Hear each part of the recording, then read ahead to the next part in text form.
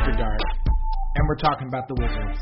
It is technically July 1st. It's 1:37 a.m. Eastern Time.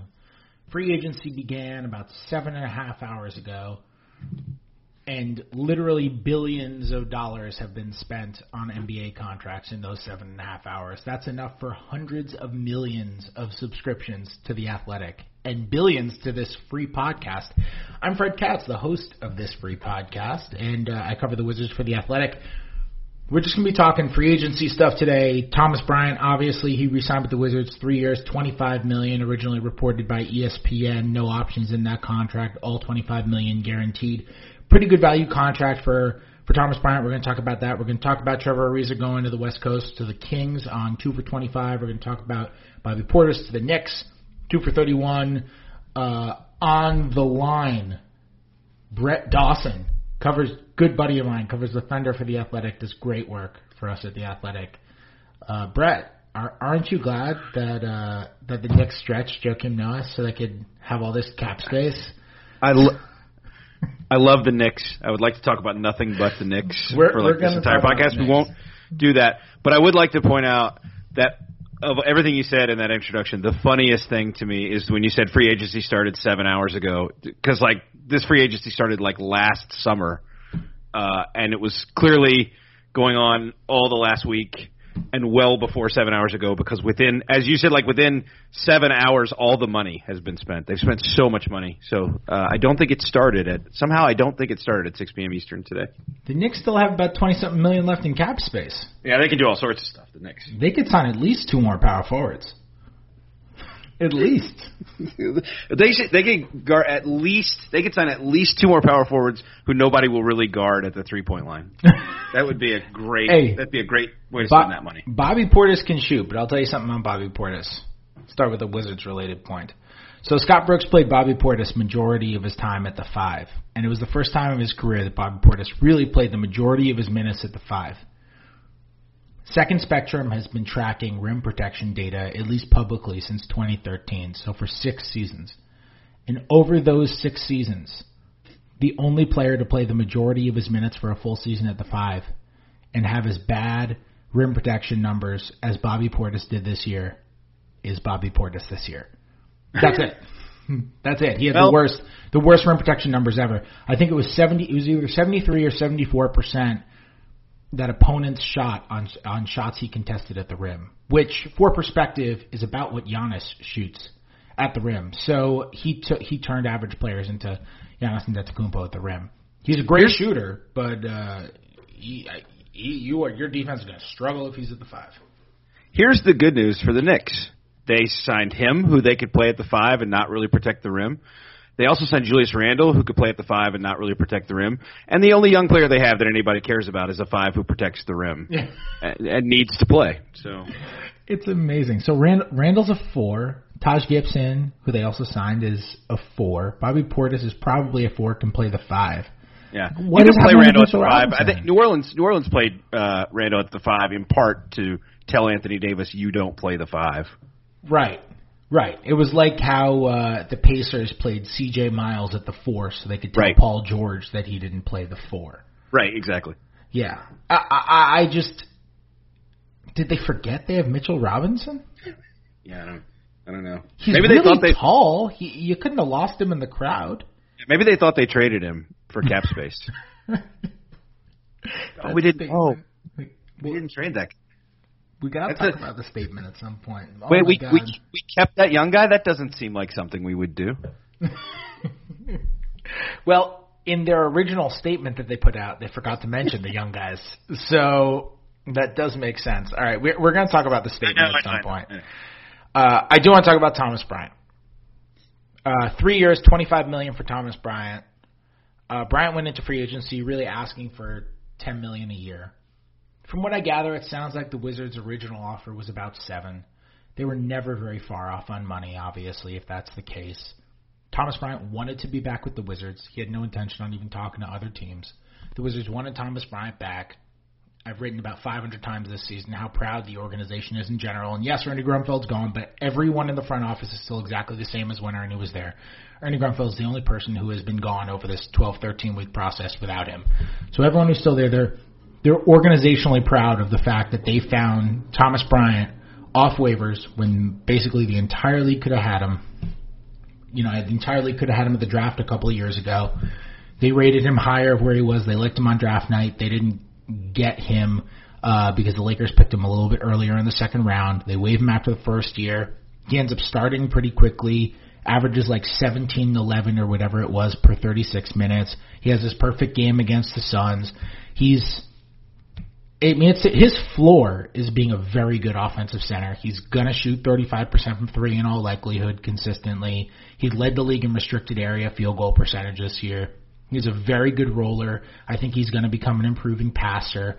You're not really going to post him up, but like whatever. That's a losing part of the game at this point. Like that's a diminishing part of the game at this point. Almost nobody does it unless it's a way you can create threes and that kind of stuff. He is going to be he's already a very good offensive center. His defense was a major problem for the Wizards this year. His pick and roll defense, his rim protection. He's a good hustle rebounder. His strength is a major problem. Big centers push him around. They just kind of shove him out of the way. Guys like Embiid killed him. Steven Adams killed him. Hassan Whiteside killed him. Drummond killed him. He's 21. The Wizards are betting he's going to get better at that. They're betting that he's got like a notoriously great work ethic. Everywhere he goes. Tom Crean has talked about it.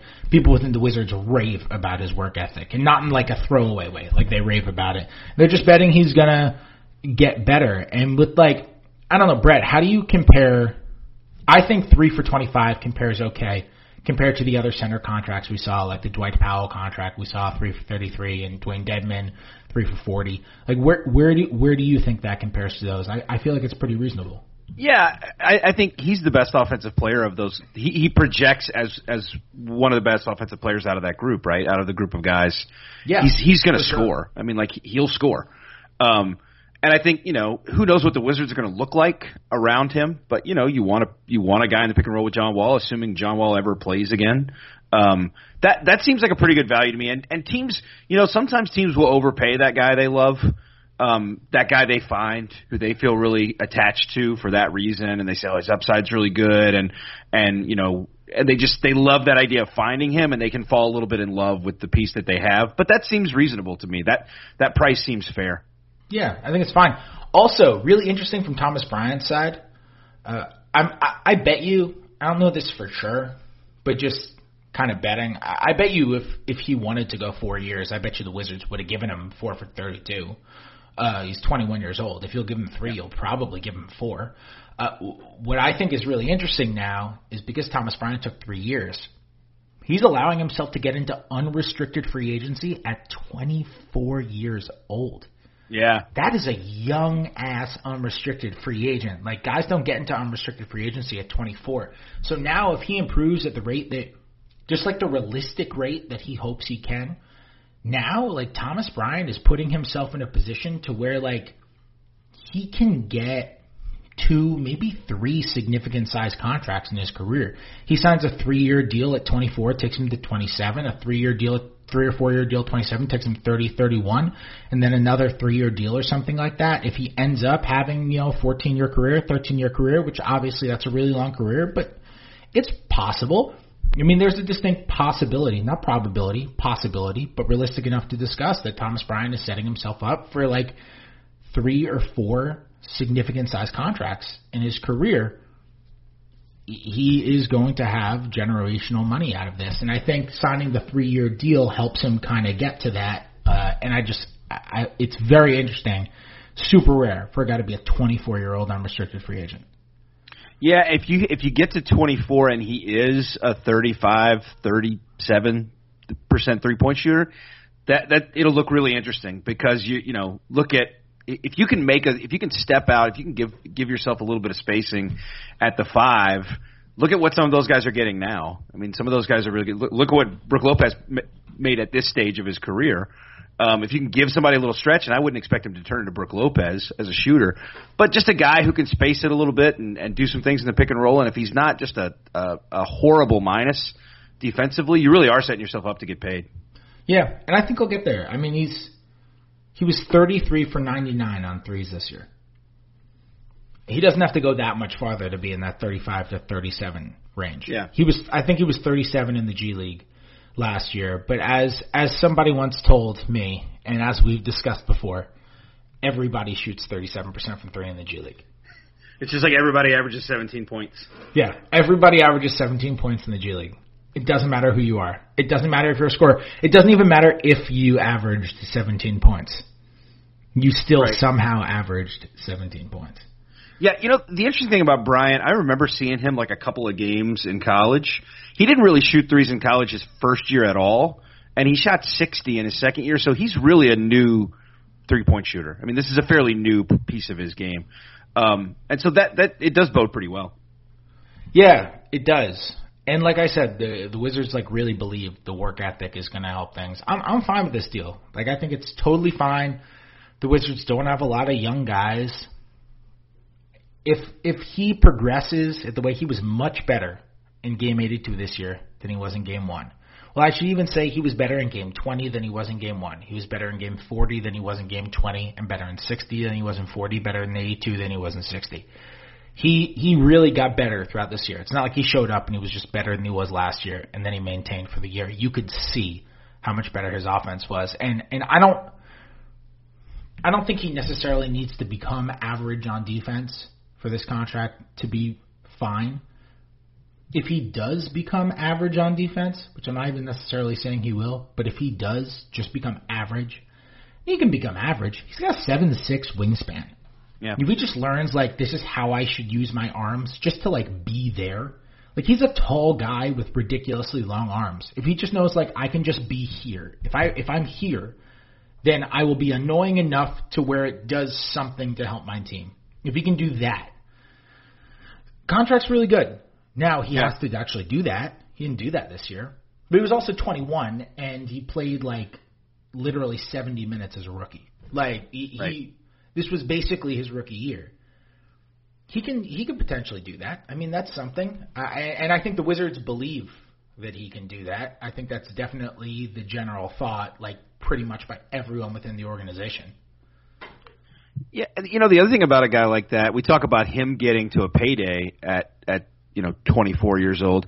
He's also a guy on that contract. If he develops and if he does keep progressing, he's also that's a guy at that number that you can. That's an asset you can really use in a trade. It's a guy that a lot of teams would look at in a year or even the last year when he's an expiring deal. That's the kind of guy. If he develops as a three-point shooter, if he does these things we're talking about, if he can become not just a total minus defender, that's a really appealing young piece. And like you said, the Wizards don't have a lot of those guys. And short of free agency, that's how you make your team better. You get guys who are on some of these value contracts who develop, and then either you sign them and help your team long-term, or they become something that you flip into some other bigger piece. Yep, for sure. Yeah, I mean, there's no question. I mean, that's what they're kind of trying to do with Mo Wagner and Isaac Bonga and these guys they brought in the Lakers trade last week. It's just we can take these guys on for free. Maybe none of them end up being good. Maybe this guy who we draft with the Lakers 2022 second-round pick we got in the deal ends up being absolutely nothing and never steps on an NBA court for 1 second. But there is a greater chance of them becoming something good for the Wizards if they are actually on the Wizards. So that's a good thing. And that's kind of what they're just trying to do. Look, on a day that the Nets signed Kevin Durant, Kyrie Irving, DeAndre Jordan, and Garrett freaking Temple, what better day is there to have this conversation than today, right? This is what the Nets did. They threw Spencer Dinwiddie at the wall and he stuck, and they threw Karis LeVert at the wall and he stuck, and this is how they ended up getting these guys. They were like, yeah, you know what? We'll take D'Angelo Russell as a sweetener and see if he turns into something. And if you gave the Nets truth serum 2.5 years ago, 3 years ago, they're not going to tell you they think D'Angelo Russell was a surefire all-star. I'm sure they thought he had a chance. He was not that far removed from being a number 2 overall pick, but they didn't think he was a surefire all-star. They didn't think that Spencer Dinwiddie, when they signed him after he had been released by Chicago, they didn't think that Spencer Dinwiddie was going to be a perennial 6th Man of the Year ballot candidate. They didn't believe that. They didn't believe that Karis LeVert was, one day going to be one of the best players on a playoff team. They didn't think any of those things were going to happen. They maybe thought they were possibilities, but they didn't think those were surefire things that were going to happen. But they wanted to take their swings. And in order to take your swings, you have to step into the batter's box. And, like, at least the Wizards, with, like, a trade like that, with re-signing Thomas Bryant, like, they're stepping into the batter's box. And that's kind of what a team in their position has to do. Hey, just as we're podcasting right now, Reggie Bullock, according to Shams Charania of the esteemed Athletic, has signed a 2-year, $21 million deal with the Knicks. All right. That's a person going to the Knicks. Not a power forward. And he can make a three, so that's a positive. He can make a three, like Bobby Portis. Weird. I know you got me off track here because you first made a baseball analogy, which is not my thing, and then you threw yet another Knicks thing at me. And I had a thought as you were talking about. You said what better day to talk about this than the day the Nets do this, and I think you tweeted something earlier today that I think is significant. It's significant for the Knicks, by the way, but also significant for teams like the Wizards who are trying to get back to a place of first respectability and then contention. I think today shows you a little bit that the Nets way so much had to work in their favor. They had to get good and get cap space. But I think today showed us a little something about, I think you tweeted earlier, good players tend to want to play for good teams. And bottoming out to get cap space and draft picks is maybe not the best way to attract the best of free agents. Look at the teams that everybody's, both the Nets make a big move. The Clippers are still in the Kawhi Leonard sweepstakes. We don't know what will happen there. But they built a team that they built a team that could compete and be good and fight and be a little bit of an overachiever. I don't think a lot of people expected them to be in the playoffs. And still had the cap space, and now they've got an appealing product. It's a thing that guys will want to be a part of. The Nets very much were that way. The Knicks very much were not that way. And so I think, I think today maybe says, and maybe this doesn't teach us anything new. The Knicks are bad, and the Knicks have been bad. But I think it's a sound strategy to say how's a way to create some of this space, but also not bottom out as a franchise and make ourselves, something that great free agents are going to turn their nose up at. Yeah, for sure. I mean, I think that's a great point, Brett. That's a really great point. I really appreciate whoever on Twitter that you quoted. Yeah, some smart ass. I don't know. No, it's true. So the Knicks. I love that we're talking about the Knicks so much. It's great. I just can't not talk about the Knicks today. So the Knicks try to create all this cap space with series of move after move after move that just makes them worse and worse and worse, right? And they create the cap space, and they win 17 games. And there was nobody there to go play with. Yeah. And I don't know how much of Kevin Durant's and Kyrie Irving's decisions about going to play where the Nets had to, or going to not play for the Knicks, had to do for the fact that the Knicks won 17 games last year. And I don't know how much of their decision had to do with the guys who were already in Brooklyn. But I promise you this, it's greater than zero. If the Nets won 17 games last year, Kevin Durant and Kyrie Irving would not be on the Nets. There's absolutely, I'm 100% right in saying that. They wouldn't be on the Nets if that team sucked. Part of the reason that they are there is because the Nets made the playoffs and fought hard in a playoff series against Philadelphia. Part of the reason that the Clippers are looked at as an attractive destination is because they created all this space, and they still fought hard against the Warriors in a first-round playoff series. That's the reason these places are considered to be good destinations for good free agents. It's not because they just have the cap space in a summer when half the league had cap space. It's, as we've seen today with Jimmy Butler, with the Warriors, with D'Angelo Russell, yes, there are complications if you want to get a guy and you don't have the cap room to do it. But if the guy really wants to go there and you really want that guy, you can find a way in all probability to make that happen. If you don't have players people want to play for, and that's part of why, with the Knicks, what they're doing today, I'm what is happening here? Because how is 2 years of Taj Gibson, 2 years of Bobby Portis, 2 years of D'Angelo Russell, and 2 years of who is it? Julius Randle. I'm losing my mind. 2 years of Julius Randle and 2 years of Reggie Bullock. how do 2 years each of those 4 players, obviously they are just gearing up to make a play again in 2021. I guess for Giannis, maybe for Mike Trout. I don't know. But, I guess Mike Trout's not an extension. That one doesn't really work. But they would make a play for Mike Trout, I'd imagine. I just don't get it. Because in 2021, even if those guys make you good, you don't have the players still. They're free agents again. They're gone. So who are these people going to play for? Why are they not making the moves?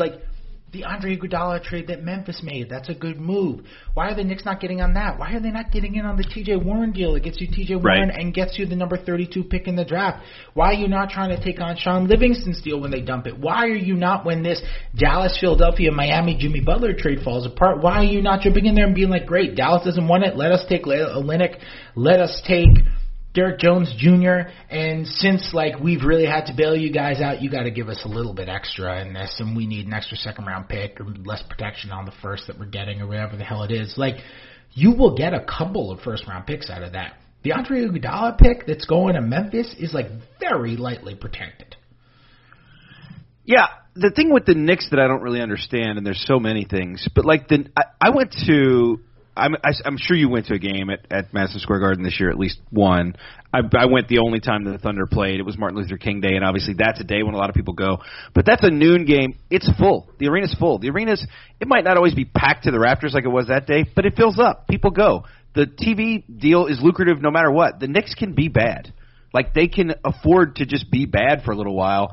And I think at some point you got to get competent. But you can do some of these things, like the Andre Iguodala thing that you're talking about. That's great. You build more traditionally. You don't have to go chase big money. You don't have to pay Julius Randle all this money.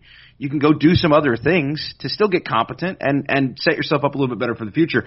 I don't get it at all. The other thing is they don't have young guys that are appealing. If they had won 25 games last year, but they had done it with Jared Allen and De'Aaron Fox, then you would be okay, all right, they didn't win much, but there's some stuff there to work with. Yeah.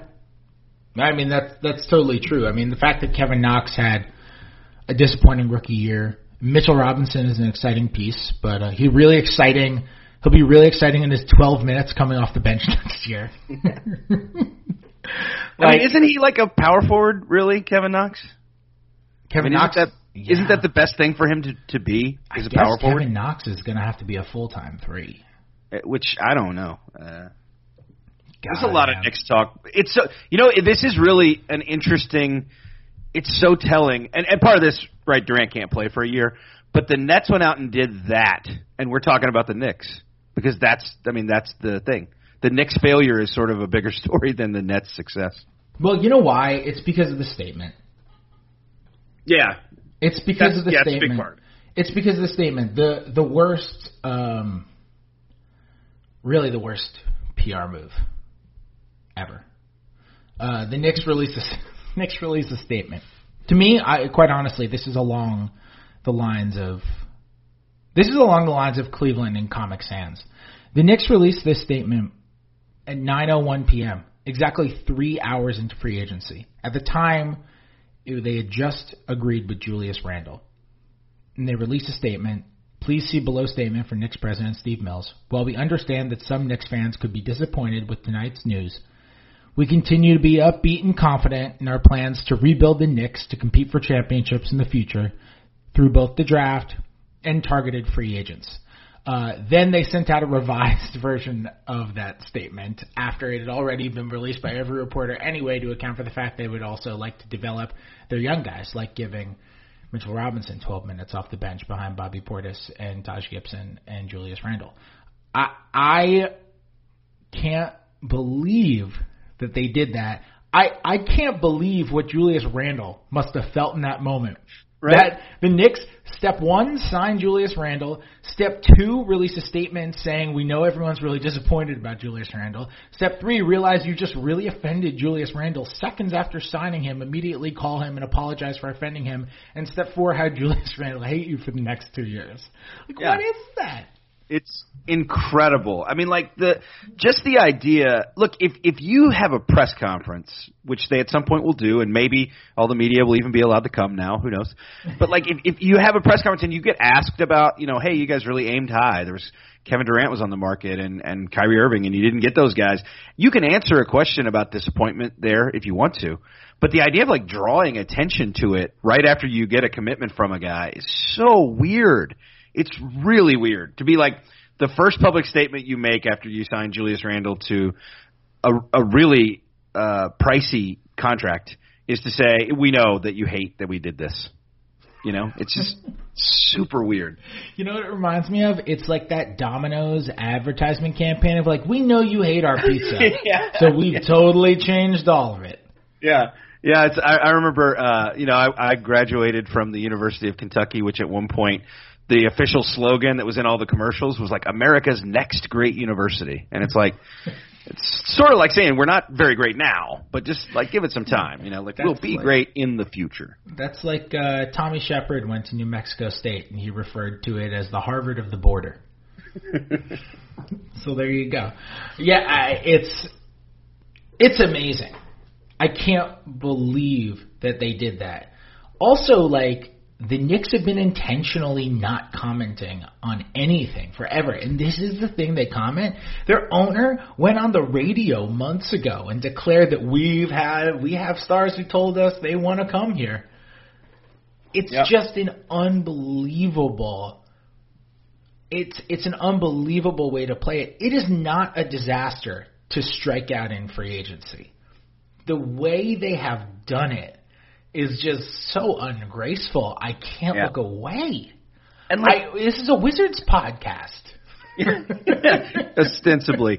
It was so weird too because like when they signed Randall or when they got the commitment from Randall, however you want to put that, the first thing it's a 3-year $63 and you're like, man, that's a reach on Julius Randle. That's a real overpay. And then it's like, okay, it's 2 years with a team option, so it's 2 years and 42, and it's like, all right, that's a little bit of an overpay on Julius Randle. Like that's a little high. It's not crazy high, but like it made the trade it made the transaction look not so bad. It's like, okay, that's not as terrible as I thought. And it's like the Knicks were like, oh, you didn't think it was terrible? Okay, well let's find a way to make you hate it more.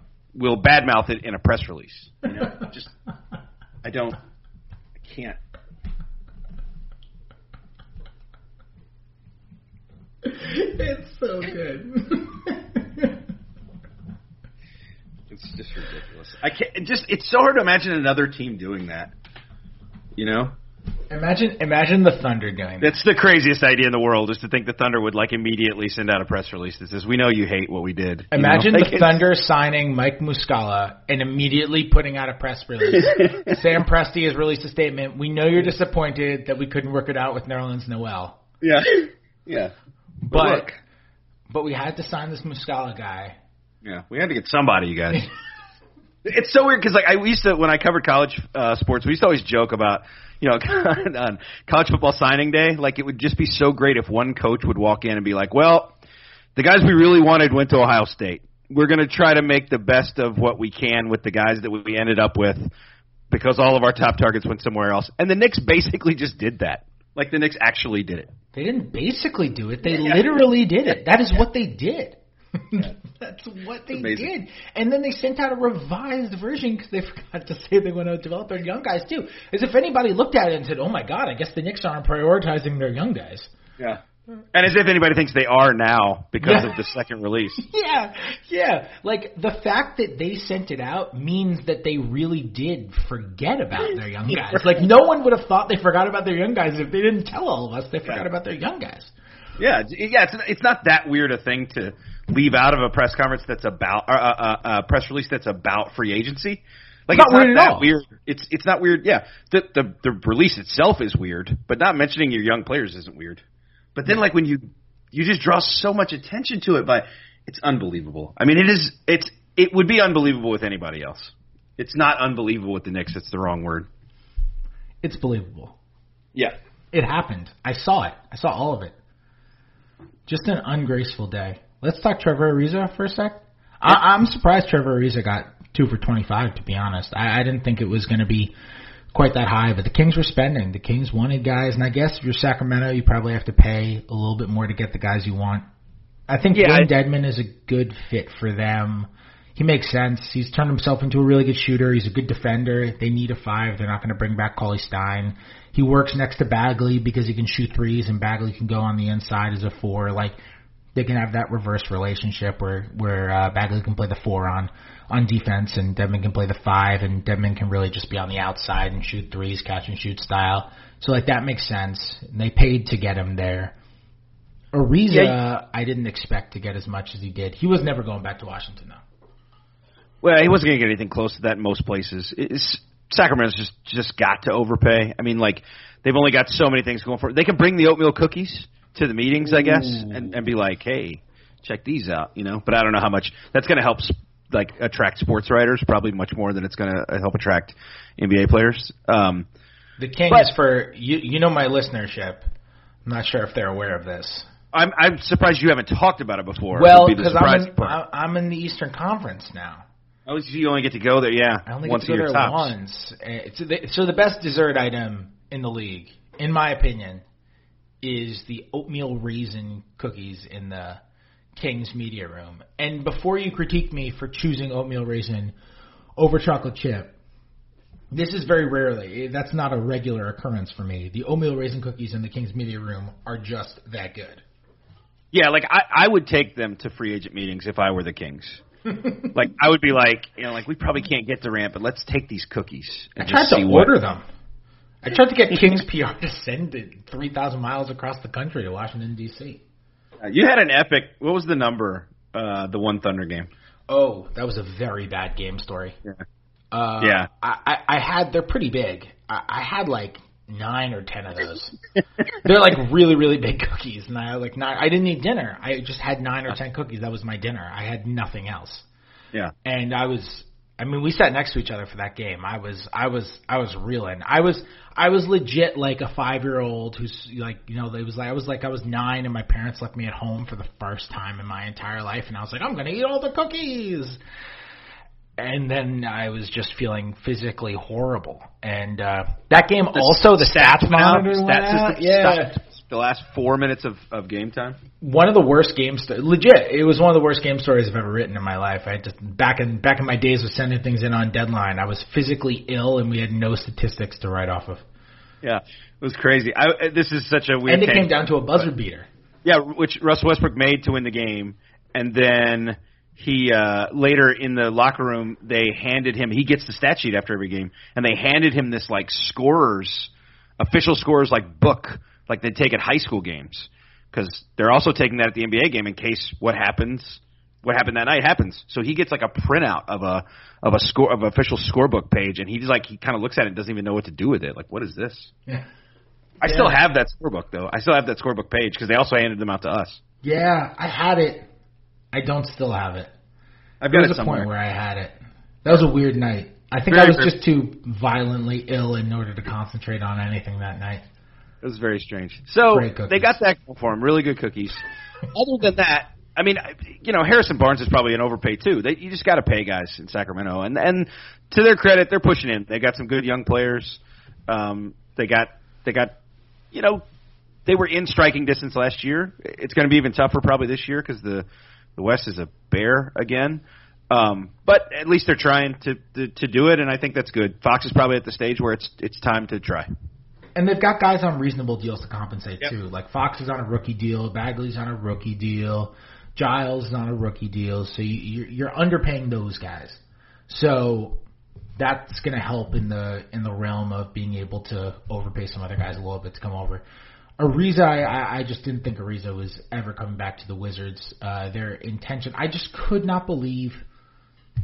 I couldn't believe at the time of trading for Ariza that they were trading Kelly Oubre, who yes is a free agent but who is restricted, and who people around the league, not everybody, there are some people look at him and he's kind of a black hole wing who is going to create offense for himself and not other people, and who's got good defensive tools but hasn't really learned how to use them. And there are people looking like that, and they're like, he's not for me. But there are people who see the athleticism and the length and the ability to score and all those sorts of things, and the charismatic personality, and they're like, I like that guy, I want him on my team. And they could have gotten something for Kelly Oubre, and instead they trade Kelly Oubre and Austin Rivers back in December for Trevor Ariza. In a deal, by the way, which was the Marshawn Brooks deal, which didn't end up being the Marshawn Brooks deal, a deal that originally, in the first iteration, netted them a fake second-round pick and an unprotected second-round pick. And then when they did the final deal, they gave out the exact same package. It was the original package they were giving out, only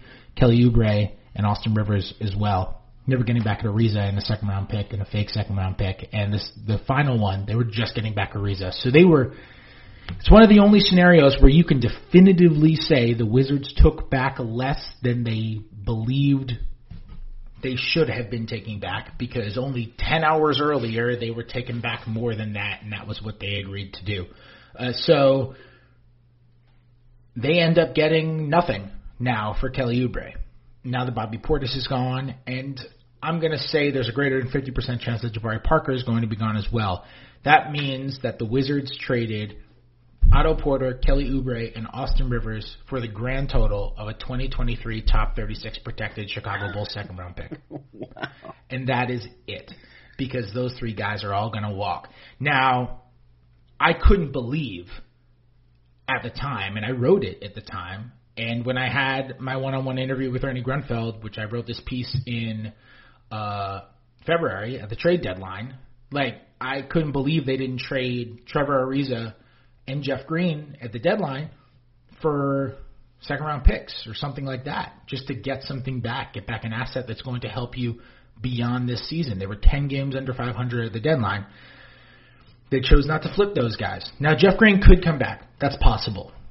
From everything that I have gathered, Jeff Green liked playing for the Wizards this year. He's obviously from the area. He played at Georgetown. His family's still here. He's got a million friends here. He loved being able to go back to Georgetown all the time, because Jeff Green just absolutely loves Georgetown. Just really loves Georgetown. I think more than your average NBA player loves his alma mater. He just loves Georgetown. So he liked being able to be back for those sorts of things. And it's totally possible that Jeff Green is back. But all that being said, they held on to those guys so they could make a run that everybody knew was at best extremely unlikely for the number 8 seed when they were 22-32 at the trade deadline. And now this is just a culmination, just a reminder of, and I'm not saying they should have brought him back just because they just didn't trade him. They should not have paid Trevor Ariza 2 years, $25 million just for the sake of keeping him. They made the right decision, but it's just another reminder of the mistakes that they've made along the way to get here. Yeah, they should change general managers. Yeah.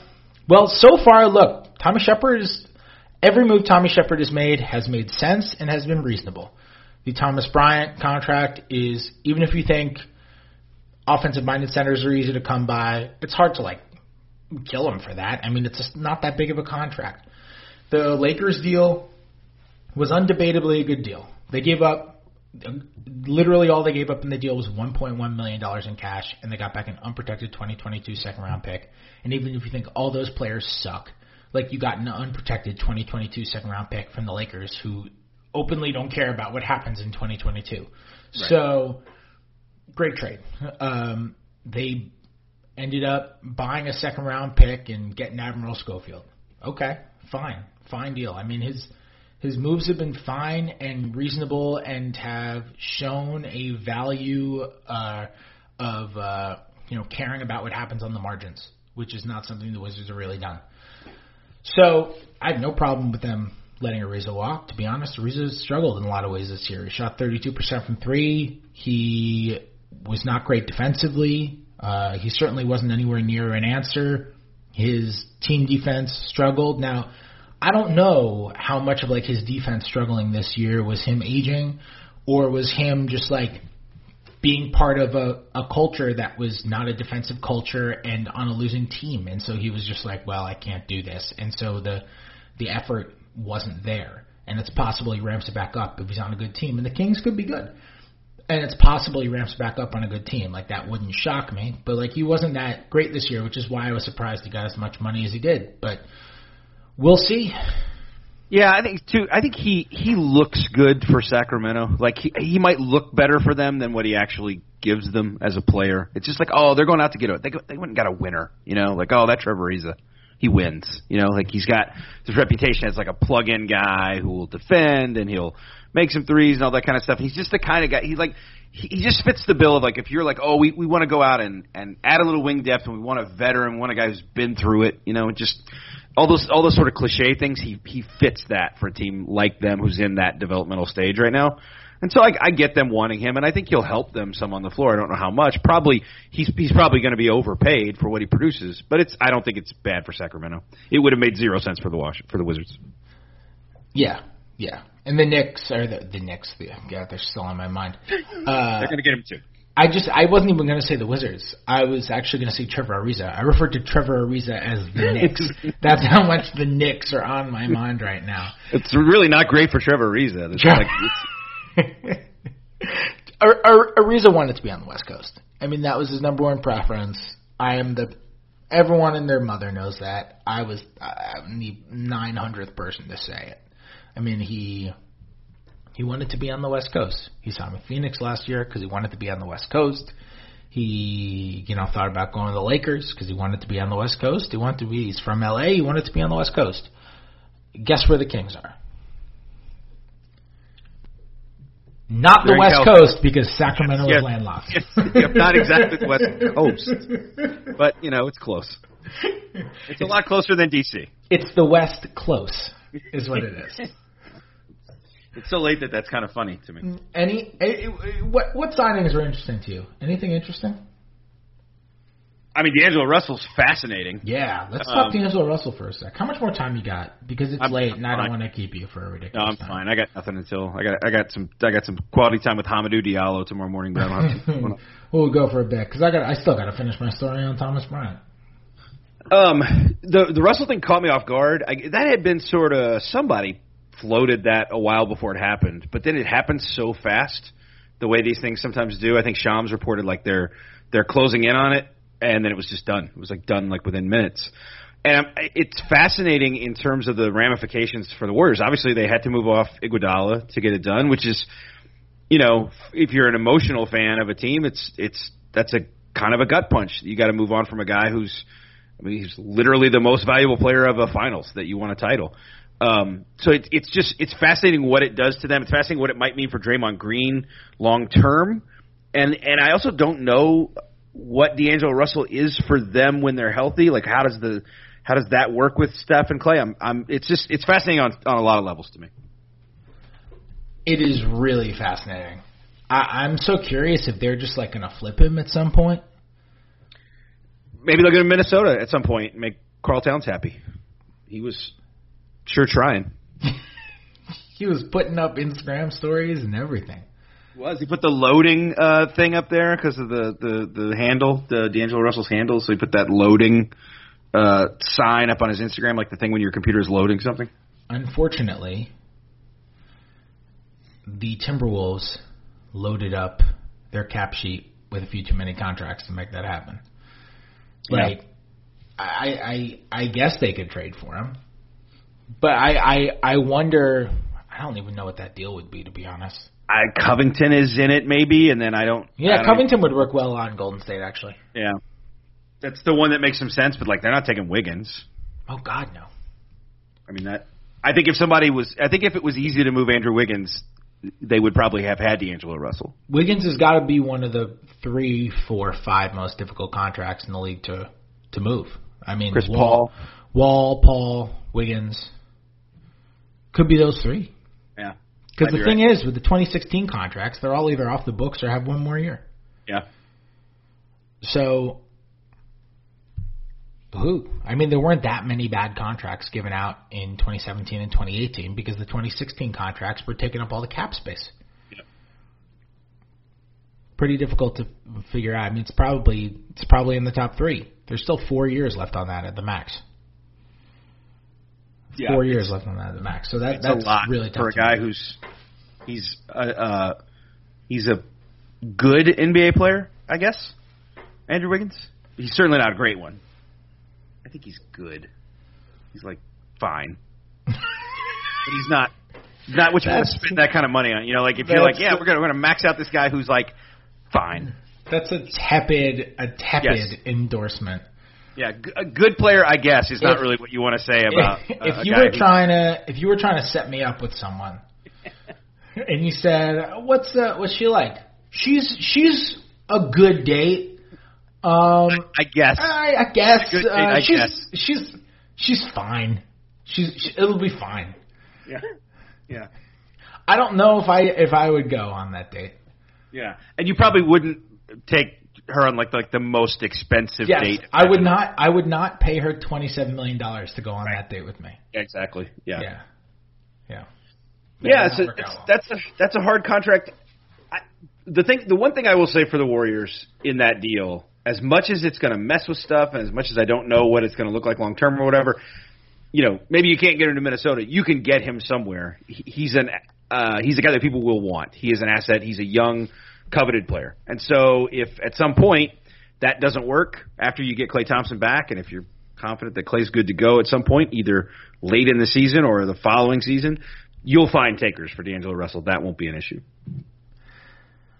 Yeah, no, I think that's true. He's a good player. The fit is just fascinating next to Steph Curry. Yeah. Also, defensively, what the hell are the Warriors going to be? Because D'Angelo Russell doesn't guard twos, and Curry doesn't guard twos, and they just traded Iguodala, and Klay Thompson is out, and Durant is now gone. So what are the Warriors going to be defensively? I assume they're going to be bringing back Looney, but Looney can't really be a 32-minute-a-night center. We can't really see it. Are they going to be able to bring him back? Yeah, I mean, yes, they are. I assume so. I don't think they're going to be able to bring back Cousins, but they've got the apron now because they're hard capped at like $138 million for total payroll. I assume based on what I assume Looney's market is going to be.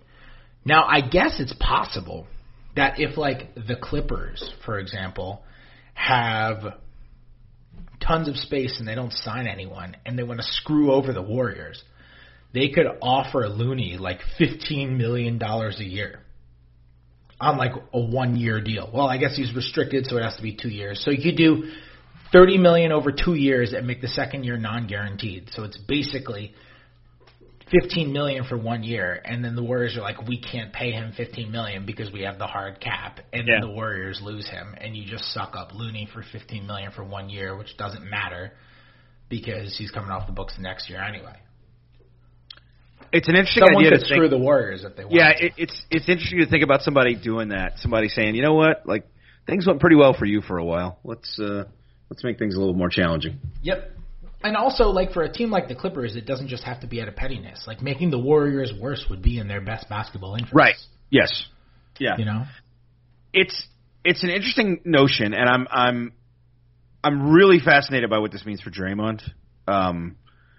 You know, they can still re-sign Draymond, but I think there's going to be a ceiling on it now. It's such a dramatic change for them, and obviously there were going to be dramatic changes one way or the other because they were going to not have Durant. But it's bold. It's just so shocking, and it's going to have very long-term repercussions for them. It feels like, or very wide-reaching, maybe not long-term. Yeah, it will for sure. Anything else? I thought sneakily, Pelicans are going to be good. Good. They're gonna be in the mix to make the playoffs. Legitimately good. Like Derek Favors is a good player, and JJ Redick is a good player. Yeah. And they're loading up on dudes. Like they just have they're I don't know how good their 11th man is, but like they go deep. Yeah. They've got players. If they do have their Pelicans-related injury issues, and by the way, they did just sign arguably the most respected trainer in the NBA away from Phoenix. But if they do have some injuries, because Lonzo is injury-prone over his first 2 years, and obviously Brandon Ingram has had some more serious issues, like they've got people who can step in. Drew Holiday is really good, and J.J. Redick is really good, and Derek Favors is a good player. And if Zion is decent at all, and like you got Ingram, and you've got Josh Hart, and you've got Lonzo, like Lonzo is not forget that Lonzo was drafted number 2 overall. Lonzo is a very good defensive point guard who guards 1s and 2s at a very high level. He's an excellent passer, not a great scorer, not a great shooter, whatever. That's a good player. He's a good basketball player who can help you win basketball games. Yeah, and the other thing about him is he's going to a system where point guards just traditionally thrive. Elfrid Payton looked way better playing for Alvin Gentry. That system has done that. It did it for Jeremy Lin. Steve Nash was a great player. He was better in that system because it's the Mike D'Antoni system. Gentry runs the same stuff that D'Antoni runs for the most part, and it focuses on it features the point guards, and those guys tend to play a little better than they've played before. So I wouldn't be surprised if just from natural development and also in being in that system, you see a little bump from Lonzo. Yeah, I think that's true. And he's a good fit next to Jrue Holiday.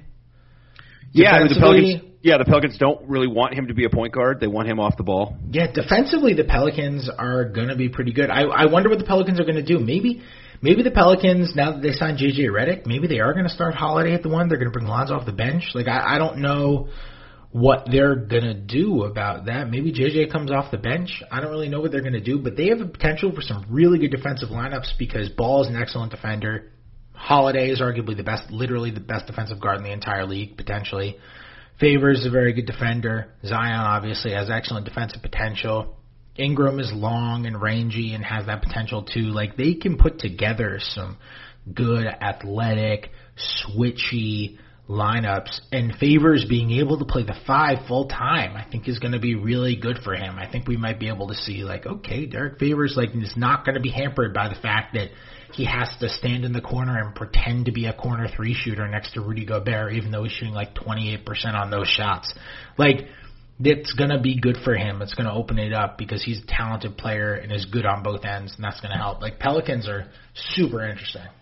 Yeah, they also have they have kind of a defensive coordinator, and it's Darren Erman, and he's pretty creative, and he's got a lot of stuff to play with now. It's a lot of interesting stuff they can mess with. They're going to be in the conversation, and look, some of this is just dumb, blind luck, right? But they're going to be in the conversation for the most graceful loss of a star ever because they got a really great haul, and then circumstances really favored them after that. They favored them before that. They got the number 1 pick, and the number 1 pick is a guy who people expect to be kind of a transcendent player, and so they're gonna go get away from they're gonna lose their superstar with more success than you would expect somebody to lose their superstar. And you want to talk, by the way, defense? If and when this Jimmy Butler sign-and trade works out and Josh Richardson goes to Philadelphia, Ben Simmons, man. Josh Richardson, Joel Embiid, and Al Horford in the same lineup? Oh, my God. I was texting with somebody tonight. I can't wrap my head around Philly, how big they're going to be and just what that's going to look like.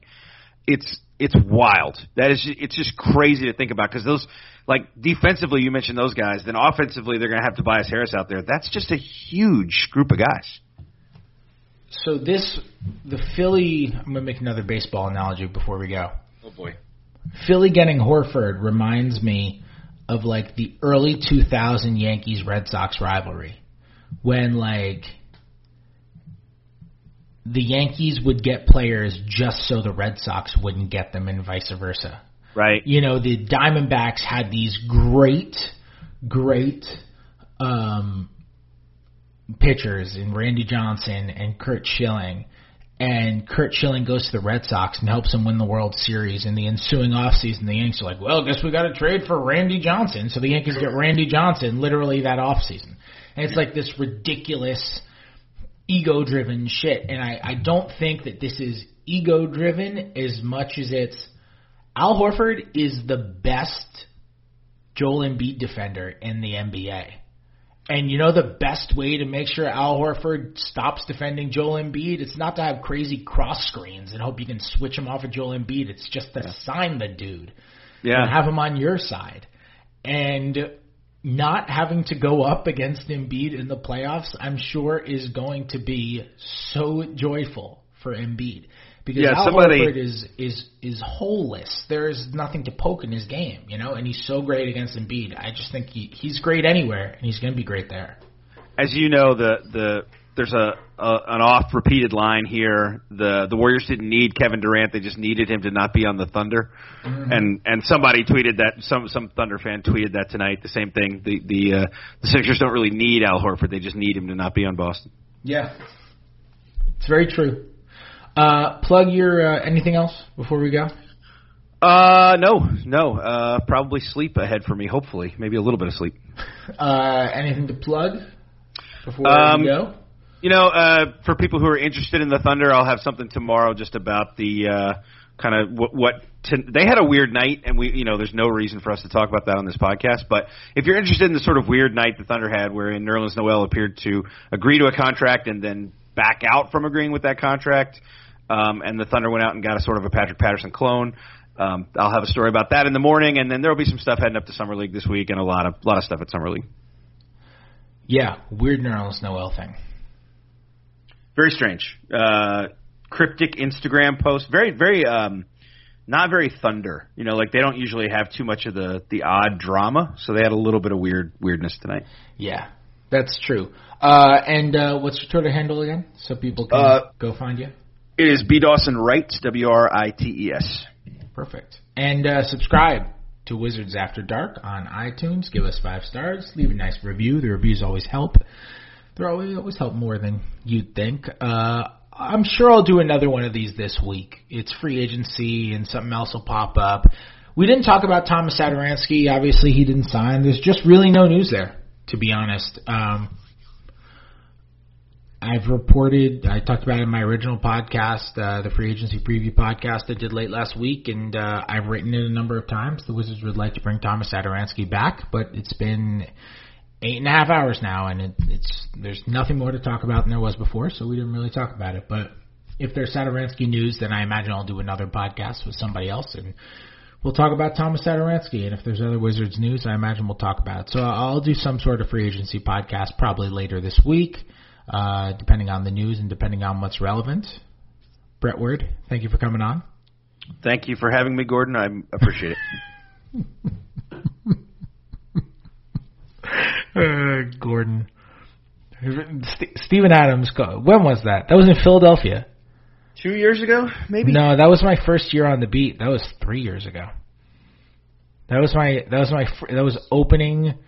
the first game of the season in Philadelphia. My first year on the beat covering the Thunder. I did a one-on-one interview with Steven Adams. At the end of it, he shook my hand and very politely said, "Thanks, Gordon."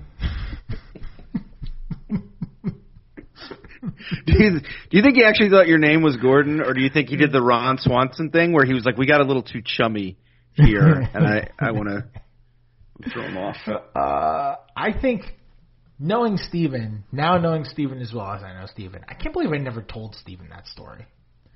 Like, knowing Steven, he probably had no moment where he was like, "Oh my God, his name's not Gordon." He probably just learned my name was Fred without even realizing my name was Fred, Yeah. So I feel like I should tell him that story next time I see him. Next time the Wizards play the Thunder, I gotta make sure that he's aware that I know that he called me Gordon.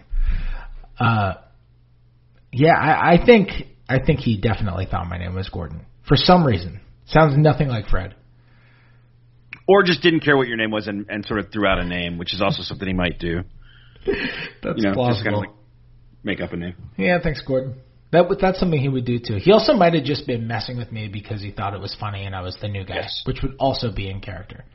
Where he was like, "I know this guy's name is Fred, but I'm going to call him Gordon." All right, that's it. I'm back at some point in the future, assuming global warming doesn't murder us all before then. I'll talk to you guys now.